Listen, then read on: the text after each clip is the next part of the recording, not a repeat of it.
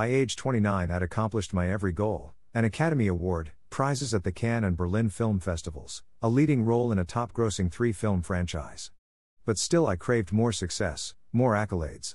There were always new peaks to scale: star in a prestige streaming series, get into directing. But during one afternoon lunch meeting to plot out the next decade with my agents and managers, it hit me: I'm no closer to happiness.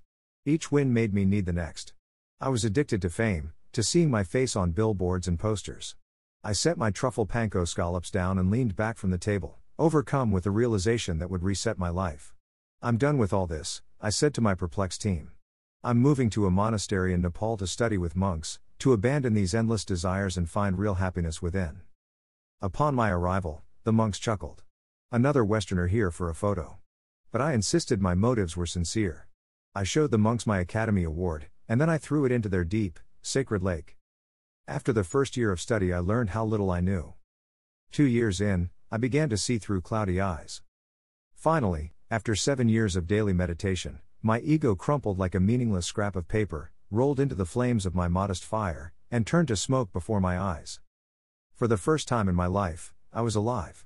2 years of bliss and serenity. Air, pebbles, grass, water. And one afternoon at lunch with the monks, observing how we and the carrots we eat are the same, it hits me that I have at least 40 years left in my life, and this daily routine is so unbelievably boring I may have to jump off the side of this fucking mountain. It was relaxing for a little while, but, holy shit, 40 more years of squeezing carrots with my eyes closed? Of smelling the dirt on a potato? It was interesting the first few times, and then just okay the next 300.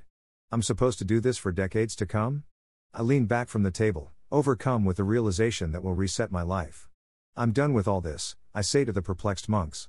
I'm moving my ass back to Los Angeles to cake my face in makeup and see my shit-eating grin plastered across the side of a bus where it belongs. This life is nice, but I killed my ego way too soon. If I'd come here at age 81, it'd be perfect. I could coast on this zonked out zen until my body runs out of gas. But I'm only 38. So I'm going to press pause on the radish worship. Muchas gracias for the produce, gentlemen, and I wish you the best of luck zoning out while I resuscitate my ego and pledge allegiance to that gorgeous son of a bitch, getting calf implants and hair plugs, screaming at my agents to make my face bigger on the poster for the piece of shit comic book movie I star in, notching vain victories, accomplishing conceited goals, and feeling alive again. I'll be back in a few decades, all spent and worn and ready to snooze with you hombres. Adios. I hire a crew to drain their sacred lake and fish out my Oscar. I hug it, standing alone on that mountain, squeezing my name on its faceplate, and the boring hellscape around me disappears. The wind, the trees, the screaming monks, withdrawing their vegetable knives and threatening to kill me for what I did to their lake. For a moment it's just me and my award with my name on it, my name, my name, my name, me and only me, all me, and I finally know peace.